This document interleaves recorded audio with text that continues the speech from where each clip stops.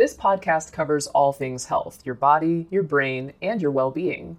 Each week, we'll be joined by doctors, as well as the occasional guest, to talk about the health topics that mean the most to you.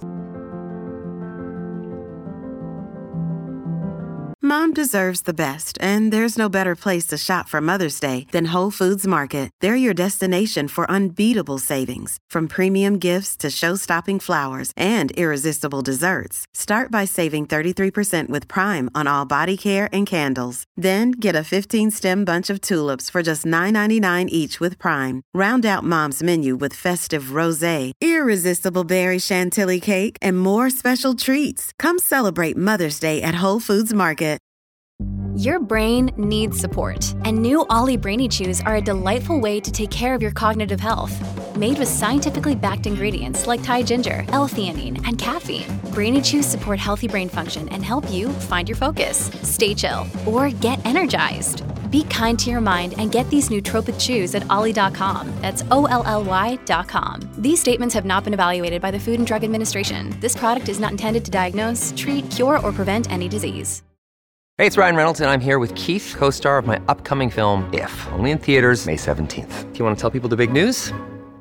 All right, I'll do it. Sign up now and you'll get unlimited for $15 a month and 6 months of Paramount Plus Essential Plan on us. MintMobile.com/switch. Upfront payment of $45 equivalent to $15 per month. Unlimited over 40 gigabytes per month. Face lower speeds. Videos at 480p. Active Mint customers by 531.24 get 6 months of Paramount Plus Essential Plan. Auto renews after 6 months. Offer ends May 31st, 2024. Separate Paramount Plus registration required. Terms and conditions apply if rated PG. Another day is here, and you're ready for it. What to wear? Check. Breakfast, lunch, and dinner? Check.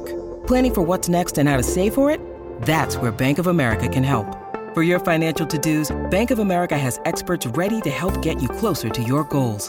Get started at one of our local financial centers or 24/7 in our mobile banking app. Find a location near you at bankofamerica.com/talktous. What would you like the power to do? Mobile banking requires downloading the app and is only available for select devices. Message and data rates may apply. Bank of America N.A., member FDIC. If you're struggling to lose weight, you've probably heard about weight loss medications like Wegovy or Zepbound, and you might be wondering if they're right for you. Meet PlushCare, a leading telehealth provider with doctors who are there for you day and night to partner with you in your weight loss journey. If you qualify, they can safely prescribe you medication from the comfort of your own home. To get started, visit plushcare.com/weight-loss. That's plushcare.com/weight-loss. plushcare.com/weight-loss. We're a little over 40 years past the very first scientific report about this mysterious emerging infectious disease, which later became known as acquired immune deficiency syndrome, or AIDS. And right now, we're close to 4 years out from the earliest reports of COVID-19. Even with major differences between the two viruses, there are a lot of interesting pieces to look at when it comes to how society, communities, medicine, science came together, and in some ways didn't come together to combat some of the same problems. Finding a treatment, developing vaccines, looking for a cure, all of the misinformation we're dealing with, stigma. So today, I'd love to talk about what we can learn from over 40 years of work with HIV. Being diagnosed with HIV or AIDS has a very different meaning than it did just 2 decades ago. An HIV diagnosis no longer means you'll have a compromised lifespan. So today we'll talk about what got us here with HIV, what's next, what's the potential to eradicate the disease altogether, and what can we learn from our experiences with HIV, with COVID-19, to come together to face any new infectious disease risks. First, let me introduce my guest who will guide us through this subject, Dr. Micheal Sagg. Dr. Sagg is a physician and prominent HIV/AIDS researcher at the University of Alabama, Birmingham. He is a professor of medicine and infectious diseases at the University of Alabama Heersink School of Medicine. Dr. Sagg has participated in many studies of antiretroviral therapy, as well as novel treatments for opportunistic infections. He's published over 700 articles in peer-reviewed journals and directed the first inpatient studies of 7 of the 30 antiretroviral drugs currently on the market. Welcome to the WebMD Health Discovered podcast. Oh, it's great to be with you. So before we jump into my questions, let's start with you. I'd love to ask about your health discovery. What was your aha moment that shifted your focus to studying HIV/AIDS? Yeah, for me, it was around 1992. We had been dealing with this infection for over a decade, and we still didn't understand what was causing the immune deficiency. It seemed like somebody got infected with the virus. We could measure P24 antigen, which was a marker of the virus, but it seemed to go to non-detectable status only to pop up later. So it wasn't clear how the immune system was being damaged. In June of 1992, I got a phone call from Jeff Lifson at Redwood City, California, at Gene Labs, and he described a process whereby he could quantify viral load using PCR. That was not possible before. I sent him some samples, about 80 of them, of all different stripes of HIV infection, and some people who were not infected. 4 weeks later, the results came back. The people with acute infection had huge amounts of virus in the millions of copies. Those who had asymptomatic infection was 2 to 3 orders of magnitude less. Those with advanced AIDS started approaching 1 million copies or so. And what was really important was that the virus was detectable at every stage, no matter when the person got infected. In other words, they could be asymptomatic or they could be advanced AIDS, and you could still detect the virus. And it was clear that the virus was replicating daily, and that onslaught of replication was really what was causing the immune deficiency, and the recognition that if we could stop that process, we might be able to get HIV under control. And that's in fact what actually happened. That's amazing. So I'd love to just go back even farther from this discovery to when this virus was first being experienced by people who didn't even know what was happening to them. 40% of people born after the mid-'80s don't even understand the impact of what HIV was doing back at that time. So can you tell us and talk us through some of that history? Sure. So back in the 70s, individual folks were coming in with this mysterious illness. Typically, they were young men. They'd arrive in the ER with a weird opportunistic infection, but it only happened sporadically, a case or two at different emergency rooms all over the country. Nobody quite knew what it was, but it didn't reach the level of awareness until 1980 to 81. And then all of a sudden, there were so many people coming in, it couldn't be ignored. Shockwaves went out mostly through the gay community because people started having friends coming down with this disorder. And a lot of them over the next 6 to 12 months after they became sick were dying. So for those who didn't live through that era, I think the best way to imagine it was think of your 5 closest friends in life right now, and imagine 3 of them had become sick with this new strange disease and died. 3 of your 5 closest friends are now dead, and you knew that you might be next. It was a horror story for patients. It was tough on physicians, much like we all struggled through COVID. As it emerged, we didn't know quite what to do about it. It's that kind of feeling. It was a really dark time. Imagine taking care of people, not knowing what in the world is going on, and trying to get them through the opportunistic infection or whatever it was, and just scratching your head, what is happening here? It doesn't make any sense.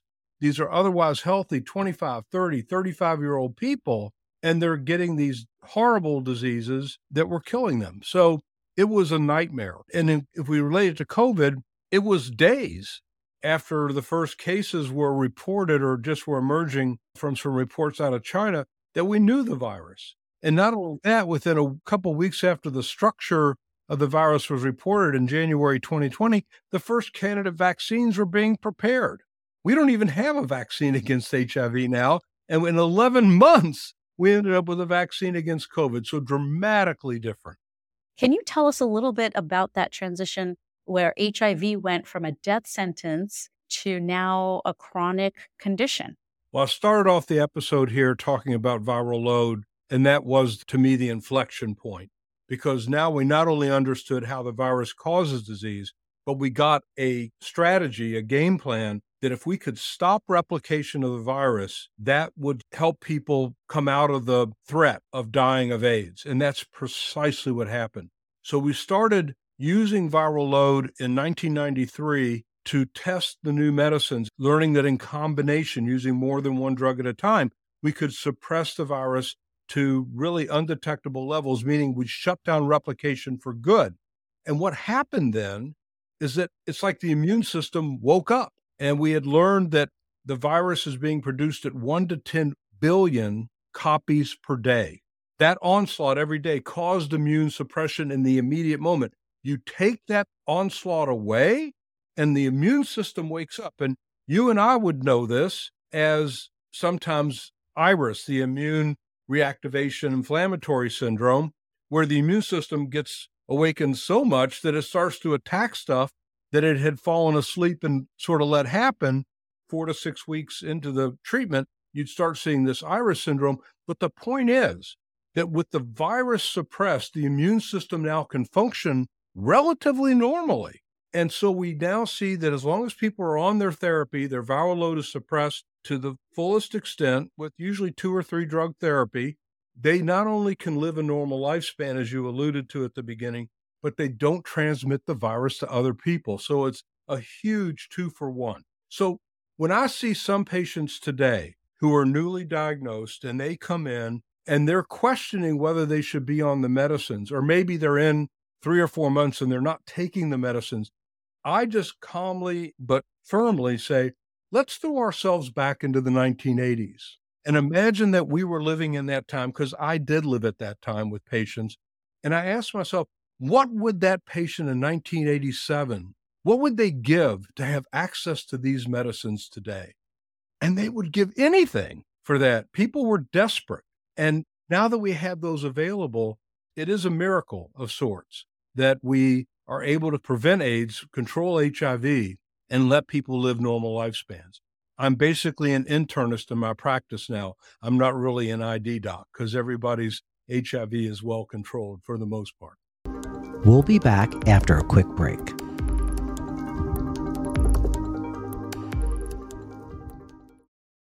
Here is a quick word from our sponsor.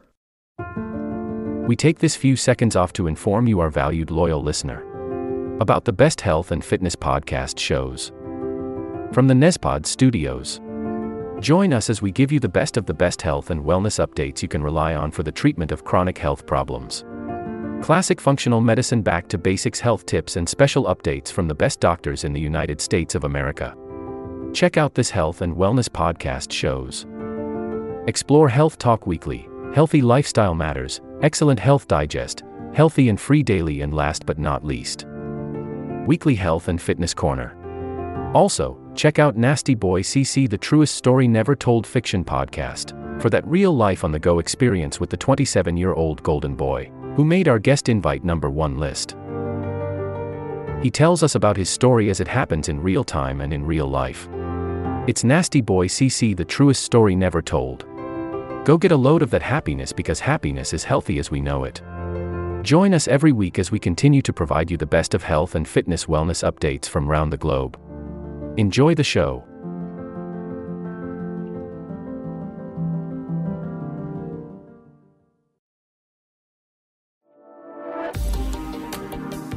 And now, back to our episode.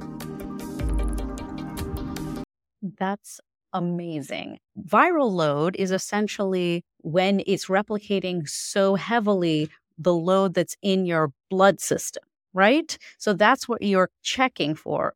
We know that if you stop taking the medication, then the virus is still latent in some of the cells in your body. So that's why it's so important to take these medications, because you're not necessarily cured. You've just come to this state where there is no virus that is in your blood system. Your immune system is woken up and you're not able to transmit it to somebody else. Can you help me unpack that piece a little bit? Sure. 99.9% of the virus that you detect in viral load was produced in the last 24 hours. When you use antiretroviral therapy, it stops all replication immediately, and the viral load drifts down because the cells aren't producing new virus anymore. And it's that virus that's the immunosuppressive agent. As you allude to, though, even though you're taking that medicine every day, there's less than 1% of the virus that's hiding out inside of cells in a latent state. And when you take the treatment away, the antiviral therapy away, that latent virus is like an ember that can reignite the fire. And within several weeks, boom, they're right back to the same viral load roughly that they had before, and then the damage starts to happen again. So that's why the daily administration of the medicine is critical to maintaining. In the future, we're going to have longer acting medicines, already have some now, maybe a sub-Q injection every 6 months. So you don't have to take a pill every day, but that's where we're headed. But that's why taking the medicine every day is so important, because when you stop, the latent virus is an ember that can reignite the flame. That's a great, great analogy. So I'd love to ask you about the concept of U equals U. So undetectable equals untransmittable. Can you tell us a little bit about that? Sure. When the virus is suppressed by antiretroviral therapy to undetectable levels, we know through a number of studies now that while the virus is that low, there isn't transmission from one person to another. It takes a viral load of roughly 500 to 1,000 copies per mil for the thought of transmission to even happen. And when people are on successful therapy, their viral loads are often less than 50 copies. So well below the amount of inoculum, the amount of virus that it would take to transmit from one person to another. Therefore, undetectable equals untransmissible. U equals U. And then my next question is, so once you've achieved that status, how often should you be tested in order to make sure that you're maintaining that U equals U? In most practices, we check viral load every 6 months. If there's something that's come along that makes us concerned that doses of medicines were missed, they didn't get delivered to the person's house and they went 3 weeks without taking medicine, or some people struggle with substance use disorders, and if they sort of go on a binge or they find themselves deep into methamphetamine use or opioid use, a lot of times they won't be able to keep up with, or they don't keep up with taking their medicines. We always recheck then. And then, of course, there are people who fall out of care, who they stop coming into the clinics. They resurface, say, 2 years after their last appointment. And of course, we're going to check it then. And more times than not, the viral load is back. The good news is we can usually get it right back under control just by represcribing often the same regimen, and they end up getting back to an undetectable viral load. And what's concerning for you when it comes to missed doses? Is it on the order of a week, 2 weeks, somebody who's missing a few days worth of doses? Yeah, so the concern is that when the medicine is stopped, the amount of drug in the bloodstream by definition starts to decay. And that protection of viral replication begins to disappear. If that happens all of a sudden, it's usually about 2 to 4 weeks for those residual viruses inside the cells, those chronic embers, we called it, for them to reignite a fire. It's usually 2 to 4 weeks. But hypothetically, it could happen sooner. So we like to minimize that time, but that would be a time to recheck viral load, obviously, because we want to make sure it hasn't come back. The biggest risk when people are, let's say, taking medicine intermittently, like take it a day, skip 4 days, take it another day, it's just like any other bacterial infection. You can breed resistant viruses, and then you've lost whatever drugs are in that regimen, and that creates treatment challenges down the road because you've lost some of the arrows in your quiver. You can't use those drugs anymore. So where are we in terms of the future when it comes to completely eradicating the disease? I think there's two fronts. One is biologic and one is in society. So eradicating HIV from society would mean that every person who's infected with HIV goes on treatment, their virus goes undetectable, and by definition, there's no more transmission. If we sustain that for a long enough period, the virus disappears in terms of being around. And that's a tall order because it means finding everyone, testing regularly, finding people and getting who might be testing positive, getting them into care, keeping them into care, keeping them on treatment. Tall order. And access in low and middle income countries. All of that, social determinants of care are critical. The other area of eradication is actual cure.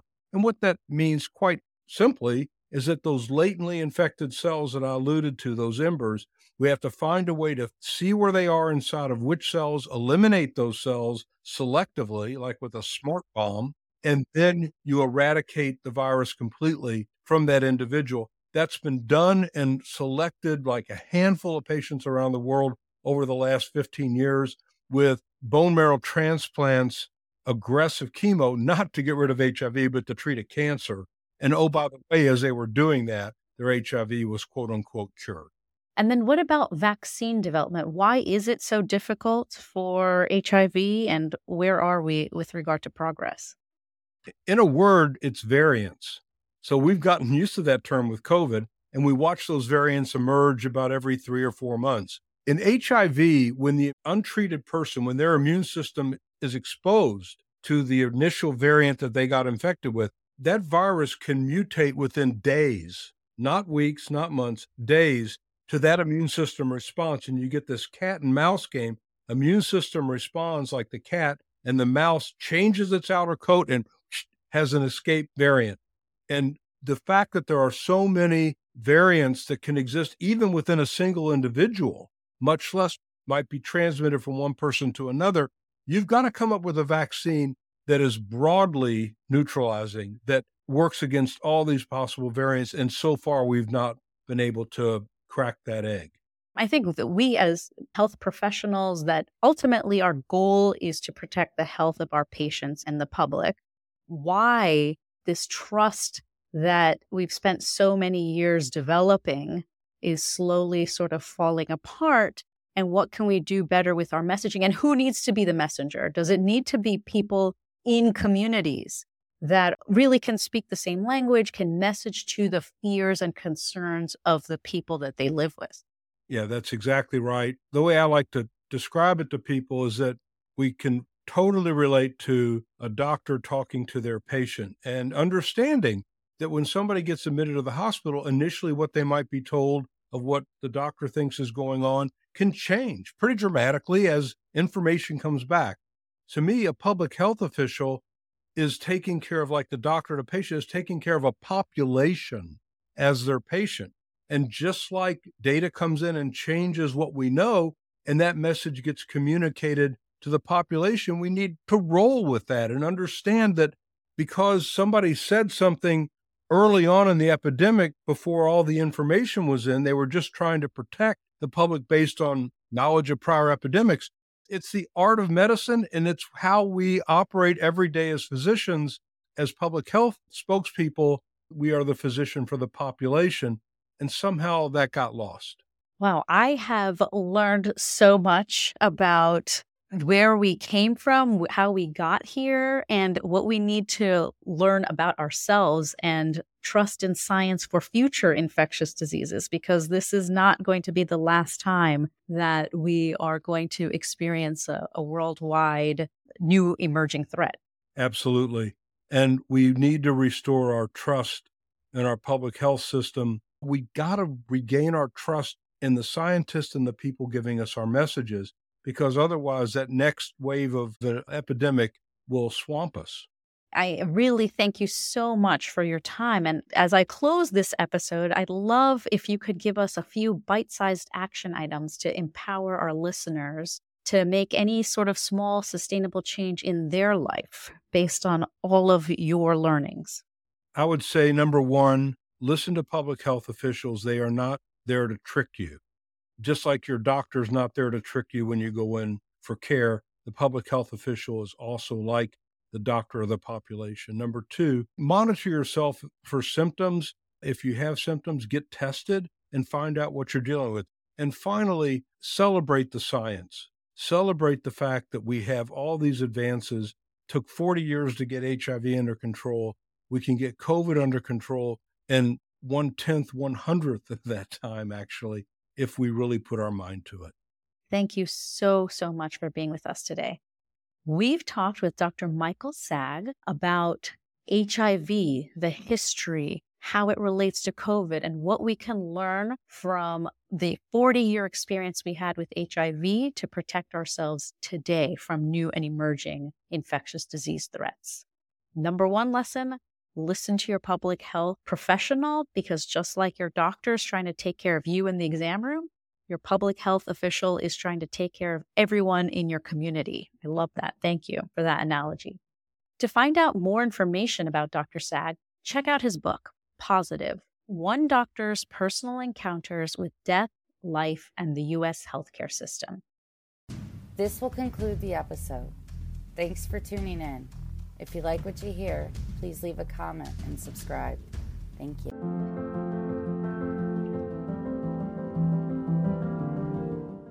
We have a great show today, but first, take a second to make sure you've subscribed to our show wherever you're listening to podcasts.